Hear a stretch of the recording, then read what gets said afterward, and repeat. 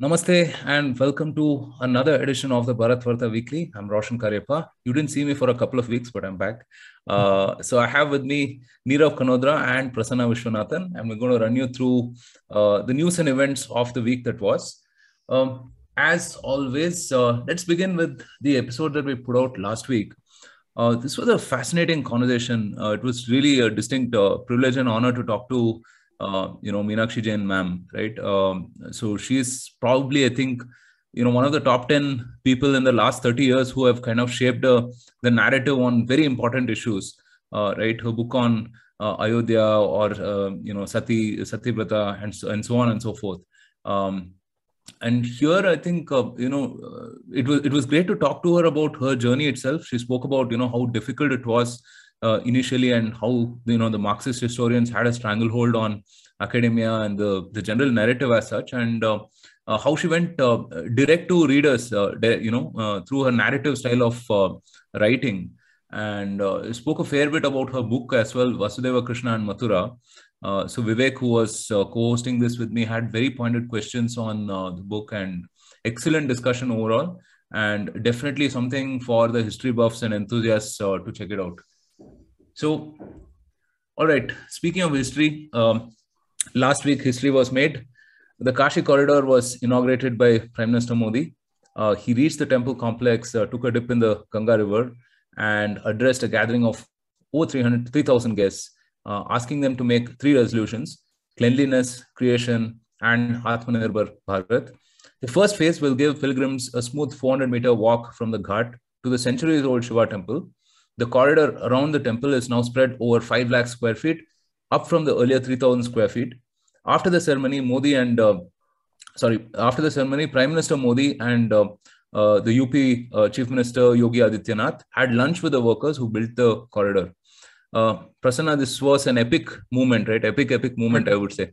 I would kind of trace the journey from the time Prime Minister Modi filed his nomination for the first time in the run-up to the 2014 election. Okay, and I think that was such a, not only electorally significant in the sense that, he kind of led BJP's political charge in UP from the front, in terms of the election signaling, but it was also a very critical civilizational signaling as such, because Kashi has been epitomizes the Indian civilizational ethos in terms of, the storied past that it has, and to the current challenges that it faces. Actually, the city has been in need of infrastructure upgrade, and it kind of becomes symbolic of a lot of things that was wrong with the country. On one hand, you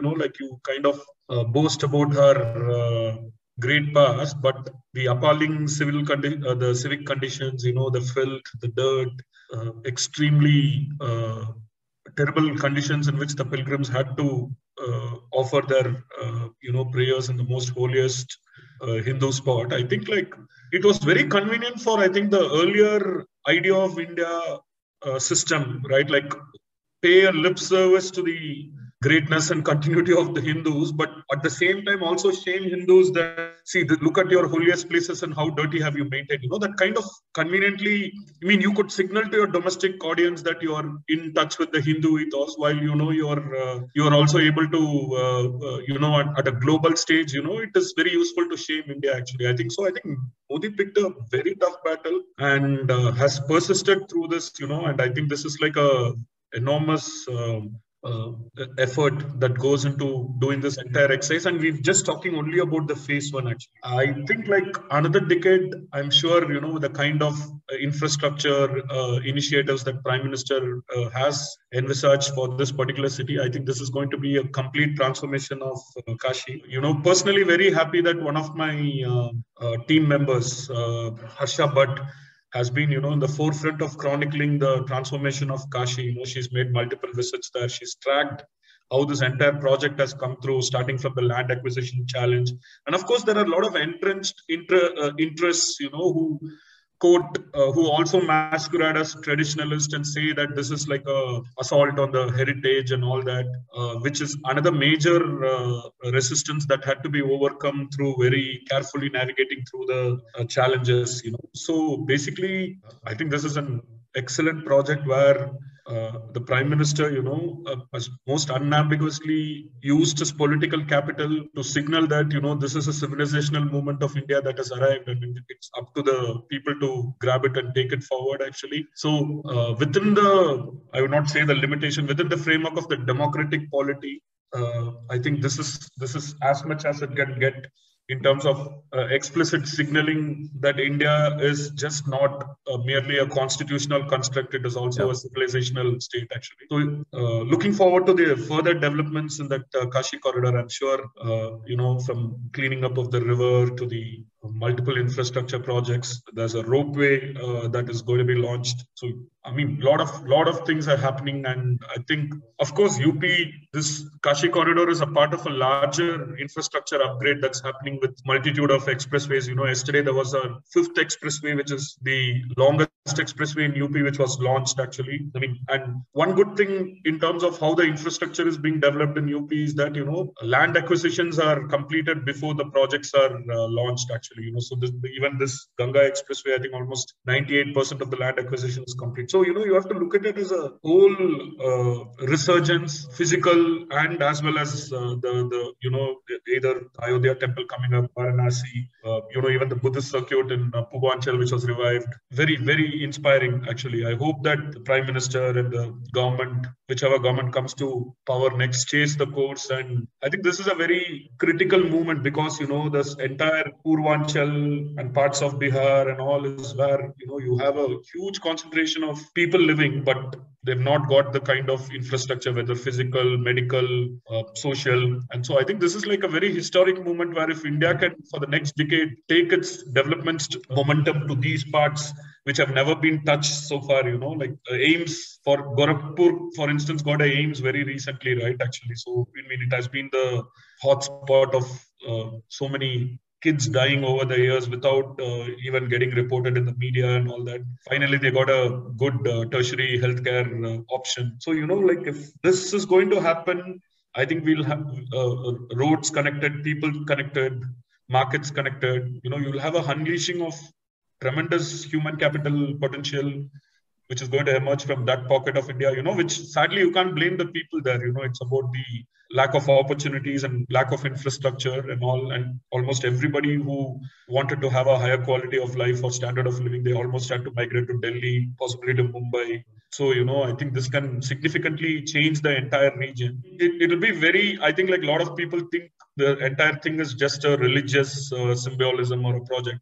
But I think if you really look at what is happening in UP, including the Kashi corridor, I think this is where I think somewhere previous prime ministers like Vajpayee and the previous BJP governments in UP missed it out. So here you are packaging both, a religious narrative along with solid welfare delivery and infrastructure development. This is like, I mean, to put it very crudely, Hindutva plus, actually. So, let's see how this spans out. No, I mean, you hit the nail on the head. I think this has so many facets to it, right? I mean, one is the fact that you're respecting the civilizational reality of the country, right? Second, I mean, for anyone who's been to the temple, it's actually a wonder, how so many people would gather around in this holy shrine, do the darshan and then, experience that, right? Because, I mean, I was there about a couple of years ago and it was, so while I was really, happy to have the darshan and everything, while coming out, I was just thinking, man, this is not the grandeur that befits one of the holiest shrines of our nation, right? I mean, and simply from an economic or tourism perspective as well. I mean, I've said this, that if you go to the US or Europe, I mean, anything even a few 100 years old, right? Somebody sat on a bench, I mean, they'll make it a site and there's a whole economy that's spun around it. And here we have things that are thousands of years old, so integral to the country, right? And we don't give it the due respect. So on multiple things, I think, this was a very heartwarming event, I feel. Probably the best moment of the year for me. actually. Adding on, actually, see, one is this whole Kashi complex redevelopment. One, it has a great tourism potential. So one is just domestic religious tourism that you can compare something like what the Hajj gets or what Jerusalem gets, etc. As well as it can actually be like a much bigger portion where you see like people from overseas, foreigners who come visit India. Basically, I don't think Banaras or Kashi was on the map earlier. And this kind of puts it on the map. You will see like how, as you mentioned, people in Europe or US are visiting monuments which are a few hundred years old. And with this temple complex, it puts it on a must visit list kind of a thing, right? So you can get a lot of global tourism. You're going to have better infrastructure, better airports. With this, you have like locals setting up nicer homestays via either Airbnb or other platforms or better hotels, as well as the other lesson you can take out from it is urban renewal or urban infrastructure. You had a lot of houses, a lot of those which were built around the whole complex, right? And now you kind of like acquire that and you made something much bigger, which actually benefits society. You are seeing redevelopment projects happening in other cities like Mumbai, which I'm more familiar with. But the lessons from this can be used for infrastructure projects, for urban renewal, building a better park or better amenities, right? Or a hospital, college, university, etc. And resettlement of the people around. I think there is a really big lesson. And all of this for a cause which is reflecting like our older civilization, as well as enabling people to go to a temple and for their religious sentiments and not face all the inconveniences which was there earlier, right? So if you reduce the friction in that, the people who used to visit Kashi only once in their lifetime probably you might see people going there every year, right? So I think that it's a very big booster for the local economy, tourism, society, etc. So it's a very well executed project, and it has lessons in like scaling similar projects in maybe different areas quite well. Yeah. No, I hope this is a template for other sites in India for sure, right? Moving on. The Niti Aayog's VK Paul has projected 14 lakh cases per day of the Omicron variant of COVID. As per the central government's data, India has reported 11 cases of Omicron variant so far. However, India recorded a single-day rise of 24 fresh cases yesterday. Dr. Paul said, if we look at the scale of the spread in the UK, and if there is a similar outbreak in India, then given our population, we will be at 14 lakh cases every day. ICMR Director General Dr. Balram Bhargav also showed similar concern over Omicron, asking the population to avoid non-essential travel and mass gatherings while observing low-intensity festivities. Neerav, I mean, it seems like what kind of an extrapolation is this, right? So I think one is, first of all, human mind cannot easily look at like extrapolation of exponential series, right? It's like, it's a very tough thing. Sometimes it pays to be more conservative and be cautious. That I agree. I probably might not agree with the 14 lakh cases, but I do believe that it is prudent to all those who are not vaccinated to be vaccinated. I hope the government of India has already approved Bharatvaarta's co-vaccine for children, but there and Zydus Cadila as well. Probably that has not been rolled out yet. Hopefully there are some measures to roll it out, because 1/3 of our population is below 18. So hopefully all of them do get vaccinated as well. I think in the fighting of the virus, yes, probably being prudent is good. To be fair, even a few thousand cases is too many. And even one death is one death too many, right? So as much as you can avoid sensibly, but you cannot shut the country down, because the economic impact or the side effects of that can be much worse, right? So yes, it pays to be prudent. A lot of these people who are assigned these task forces, say in Niti Aayog, etc., they would like to err on the side of being more conservative, more cautious, right? It's a lot of like these economists and banks who kind of, they say they've successfully forecasted 10 of the last 2 recessions, right? So always, people are always cautious, a little more prudent. But yes, I think all the other recommendations, right? I think they are to be followed. I do believe we'll see a spike in cases. Omicron has seen that. Thankfully, in South Africa, we've seen a fall after it's hit a peak. I don't know if it is due to lower testing. I am not so sure about the data over there, but it seems to be quite good. They were the first to sequence it actually, while probably it started in Europe somewhere. So hopefully it's a milder version. We treat it as an endemic disease. Maybe this kind of creates a panic where people rush in to get their second doses or rush in to get their kids vaccinated, reduces vaccine hesitancy. So hopefully, fingers crossed. I think we saw a peak of 4 lakh cases in early May this year, and that was really drastic. I think 14 lakh would be just devastating. I probably think we've reached sort of herd immunity via infections plus vaccination. So this might not be true, but it always is good to remain safe and prudent. Right. Yeah. So in a nutshell, vaccination, yes. Lockdown, no. Precaution, yes. Panic, no.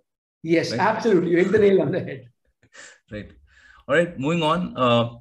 Bhutan has conferred its highest civilian decoration on Prime Minister Modi.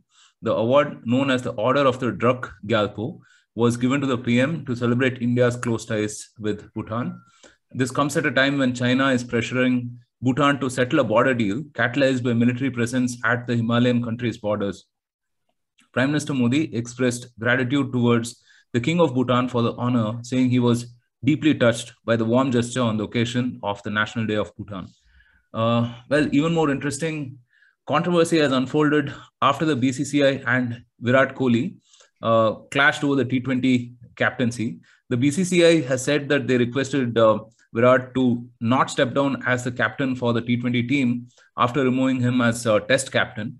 Kohli, however, has stated that nobody asked him not to relinquish the T20 captaincy.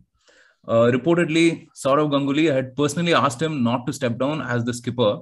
He has now ceased to comment on the matter, stating that the BCCI is dealing with the issue.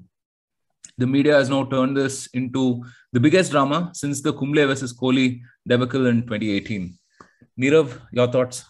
Okay, so I think there's a lot of you could call it people coming out with their own versions and coming out to the media. It tells you that not all is well within the BCCI. There's some breakdown in communication between, say, BCCI chief Sourav Ganguly, Virat Kohli and Rohit Sharma, who has been given earlier he was given the T20 captaincy and now ODI captaincy as well.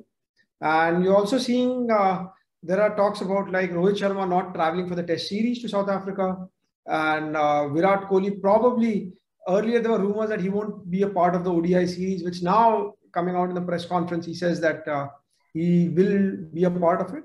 So I think there's a bit of breakdown in communication. I think personally, I think like captaincy probably comes with a shelf life. Indian team has done quite well, but like sadly, it's not won any ICC tournaments under Virat Kohli. So maybe you need some sort of a fresh thought or a fresh perspective. Virat Kohli is obviously like one of the best batsmen in the world. He's a very talented cricketer, very great cricketer. His inputs to the team would be like valid and important as well as a senior player.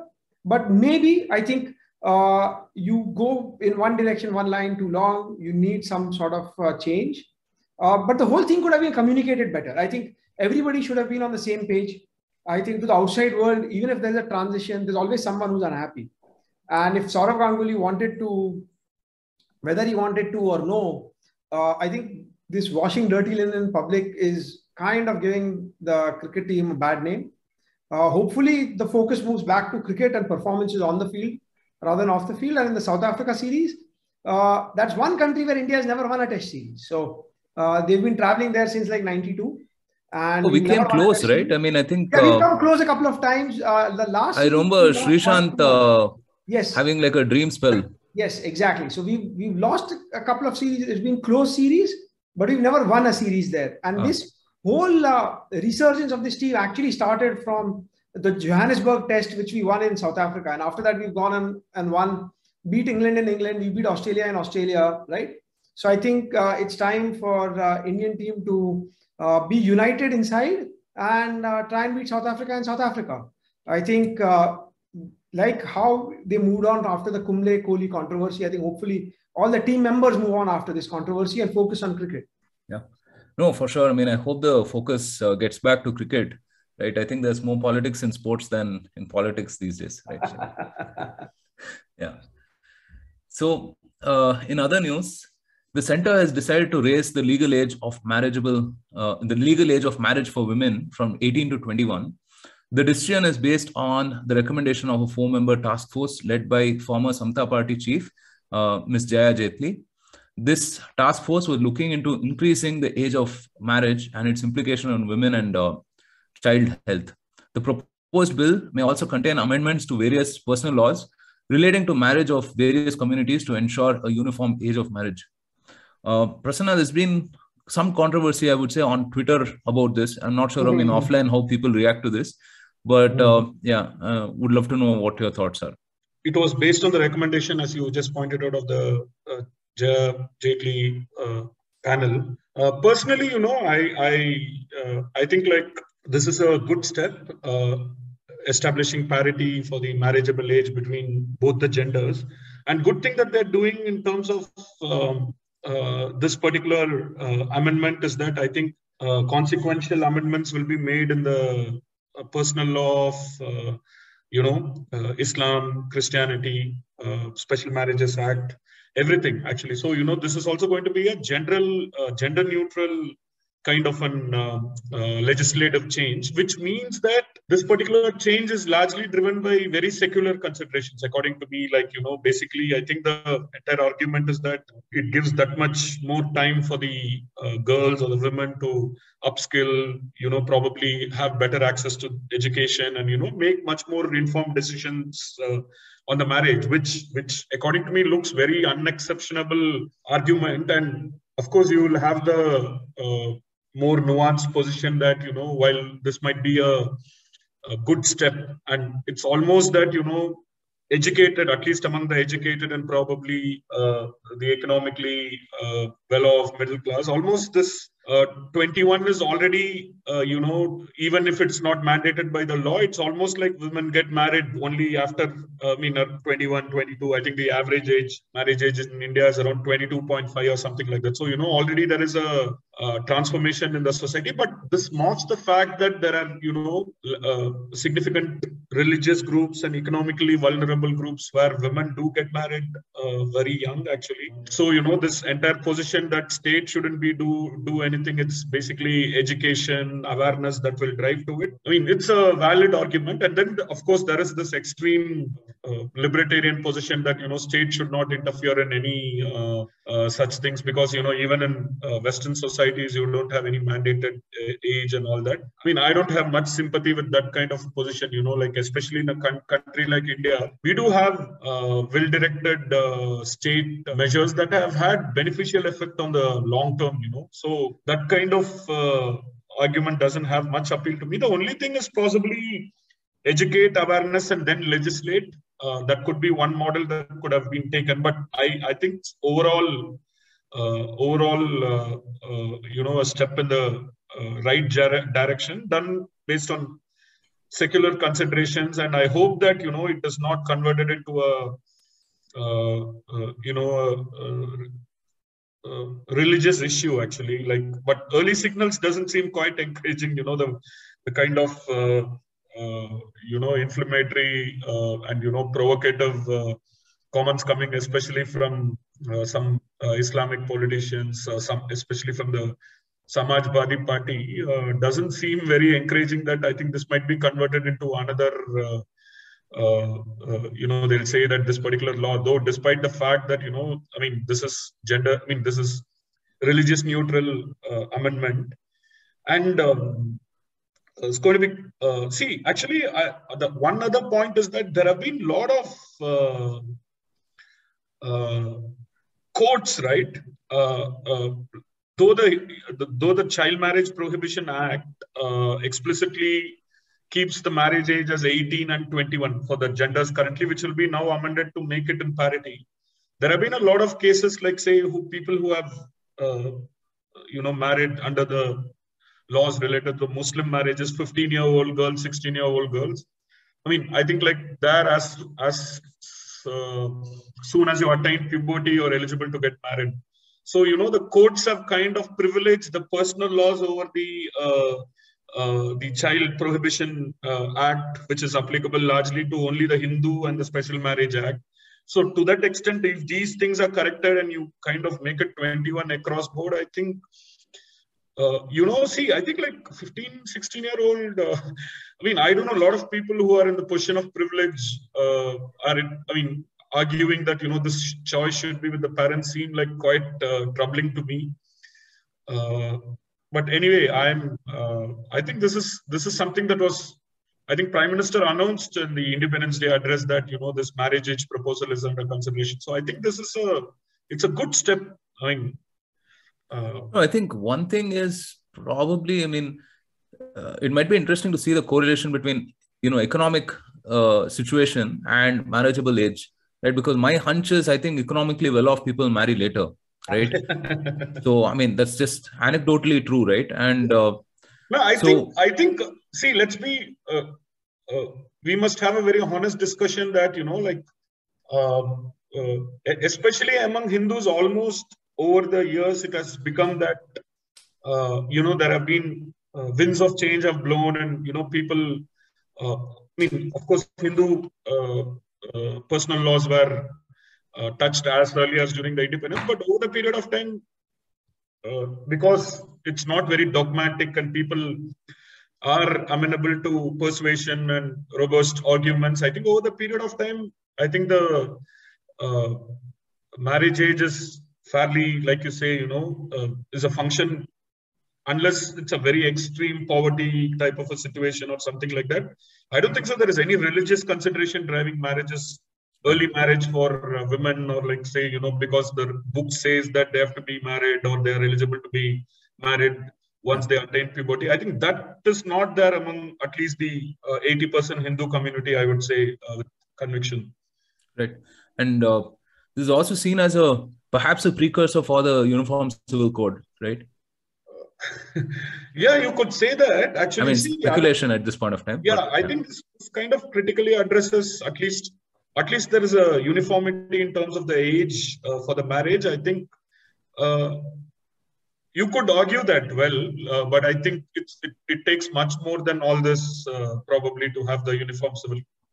I think just adding a bit, I think two key things what this probably does is it reduces maternal mortality and any complications when it goes like a little bit higher, right, from 18 to 21. And two, this encourages two things, say like at the bottom of the pyramid, like a lot of people feel that like women should be married off as soon as like they're legally allowed. And probably this allows maybe 3 extra years of education, either through like a diploma course or like a bachelor's degree, probably, maybe in anything. So allows for like more women either to be educated, or like women, instead of just going from like reaching high school, passing high school, and then getting married and raising a family, maybe allows women to be a part of the workforce as well. Correct. So India severely has like the very, very poor, where women are forced to work, they are the ones who are working, and the very rich and the very educated, they're working. But it has a U-shaped curve for women's participation in the labor force. Absolutely. So this could also change. So I think, you know, instead of looking at it in terms of like everything through like a religious angle or everything through a left versus right angle, I think the positive offshoots to society could be drastic. A lot of women, even if they've got like a bachelor's degree, probably helps a long way. Each year of education, additional education goes a long way in not just for them to be able to raise their families a bit better, as well as in future like earning potential or that sort, right? So in this sense, I think even though like a lot of people are they are opposing for the sake of opposition to a political party, I think the positive offshoots here would be tremendous. Tremendous. See, I think like if this is like typical progressive, typically for which something that left would stand for in a conventional political, you know, understanding, right? Like this is like women's empowerment. This is like better health outcomes. There are no arguments about it actually, but I think like the I don't know whether it's the political polarization or the perversion of the left discourse that I find even feminist and progressive left questioning this move. Of course, that they are claiming with all sorts of very silly reasons, but they don't want to acknowledge, and probably they see it as a step that is probably aimed at one particular community. Of course, they can't state it because that also acknowledges that problem in that community. They don't even want to flag it, but they're kind of being very clever by using all kinds of free choice and other type of arguments to oppose what is like probably a very progressive step. So this entire perversion of the discourse is quite tragic, to say the least, that you can't do a good thing where people just use it as a like in the left, like in the US, the left would be actually praising this, and it would be the right which would be criticizing it, right? Yeah. So absolutely. No, I mean, anytime I'm just fascinated, actually, something which I assume is perhaps common sense. I just notice so many nuances to it when you just look at opinions, right? I mean, that you have never even considered, right? I mean, it's I saw one Hindu traditionalist arguing that basically the government is doing because they want to make the women workforce available to the multinational companies. I saw that too. Doing those dull, dreary jobs. It's like, I don't know, it just gets crazy. Absurd. I think actually if like more women enter the workforce, you will see like a massive multiplier effect. Correct. It is very much beneficial to society. So maybe I am biased. I grew up with a No. I think it's I absolutely believe this. I think this entire move is driven by the kind of secular outcomes, right? Like a better workforce participation, one for sure, better health outcomes, and like younger the women giving birth to the kids, the consequential health issues for the mother as well as the kid. These are all things on which India is shamed on global metrics, right? Actually, so I think any government with the heart in the right place would be doing things like that. Actually, and it's also not that like they're not doing other things in terms of improving nutrition, improving maternal health initiatives, and all that. Like it's almost cast as if you got to do A, you got to do B, and you also got to do C. It doesn't mean that you just because there is one legislation, there is nothing happening on the welfare side, right? It's all a comprehensive package that works in tandem. I think this commonsensical viewpoint somehow goes missing completely in today's polarizing times. Absolutely. In some exciting news, Kidambi Srikanth has qualified for the men's singles final of the World Badminton Championship with a win over another Indian, Lakshya Sen. The 28-year-old former world number one will be the first Indian to play the men's single final. Some honorable mentions for this contention are Prakash Padukone in 1983 and Sai Praneeth in 2019, who both lost in the semi-finals. In the final, Srikanth will face Singapore's Loh Kian Yew, who defeated Denmark's Anders Antonsen 23-21, 21-14 in the other semi-final. Nirav, will you be watching this closely?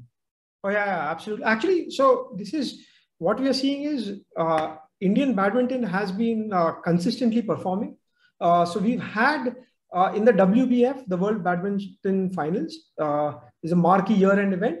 We've had previous winners as well. So PV Sindhu and Saina Nehwal have reached the finals, right? And PV Sindhu has won it. But this is the first male badminton player to reach the finals. We also had like a very nice young prospect, 20-year-old Lakshya Sen, who reached the semi-finals, right? So it's a good thing. We've got a pipeline. This hopefully encourages other sports apart from cricket. Actually watching badminton for the last few years. So one is living in Singapore, where it is quite popular, as well as with the success of Indians. I think this is a sport which should get a lot more advertising money. It can be wider participation for people. All of Indian advertising money towards sport is like maybe gobbled up by cricket, right? So I think this is a very positive thing. Hopefully, like wishing him all the best today afternoon when the game is, that hopefully he wins it and encourages a lot more people to take up sport. And we also need like different role models. I think the last Olympics was great. We had like a new hero coming up in terms of Neeraj Chopra, but we need this to be spread wider. And my long-term hope, India becomes a sports playing nation instead of just a sports watching nation. Absolutely. Great way of putting it. And finally, Harnaaz Sandhu, a Chandigarh-based model, has won the Miss Universe. She became the third Indian to win the title after Sushmita Sen in 1994 and Lara Datta in 2000. Following her win, both Sushmita and Lara reached out to her on social media and congratulated her. Okay, Nirav, Prasanna, any thoughts? So first thing I would like to point out. The first thing I would like to point out, she's 21-year-old who won the Miss Universe and she's not married yet. So like, this kind of says that make your daughters Miss Universe and beauty queens. So that is one thing. The second thing is, see, I frankly believe all the participants who are there, they're all like, give or take, equally good looking or beautiful. Whatever, these are like kind of cosmetics companies who look at it and they see wherever the potential for additional sales are. So I would like to say it in 94 and previously even Madhusapra reached the finals, right? That was just after India's liberalization. I think the year 2000 was just when like the .com fear was there, and then like the Indian software companies became big and a lot of outsourcing happened. So in 2021, I think this is more of reflection of like Indian economy, that it's at a near-term peak. So this is why like cosmetics companies feel that there is enough spending power where who will be able to spend money, right? We've had like recent years, maybe Miss Philippines winning when after the oil economy in Venezuela was booming in the 90s. There were a lot of Miss Venezuela's winning Miss Universe and Miss World, right? So I look at it from a very different angle. I think, yes, obviously,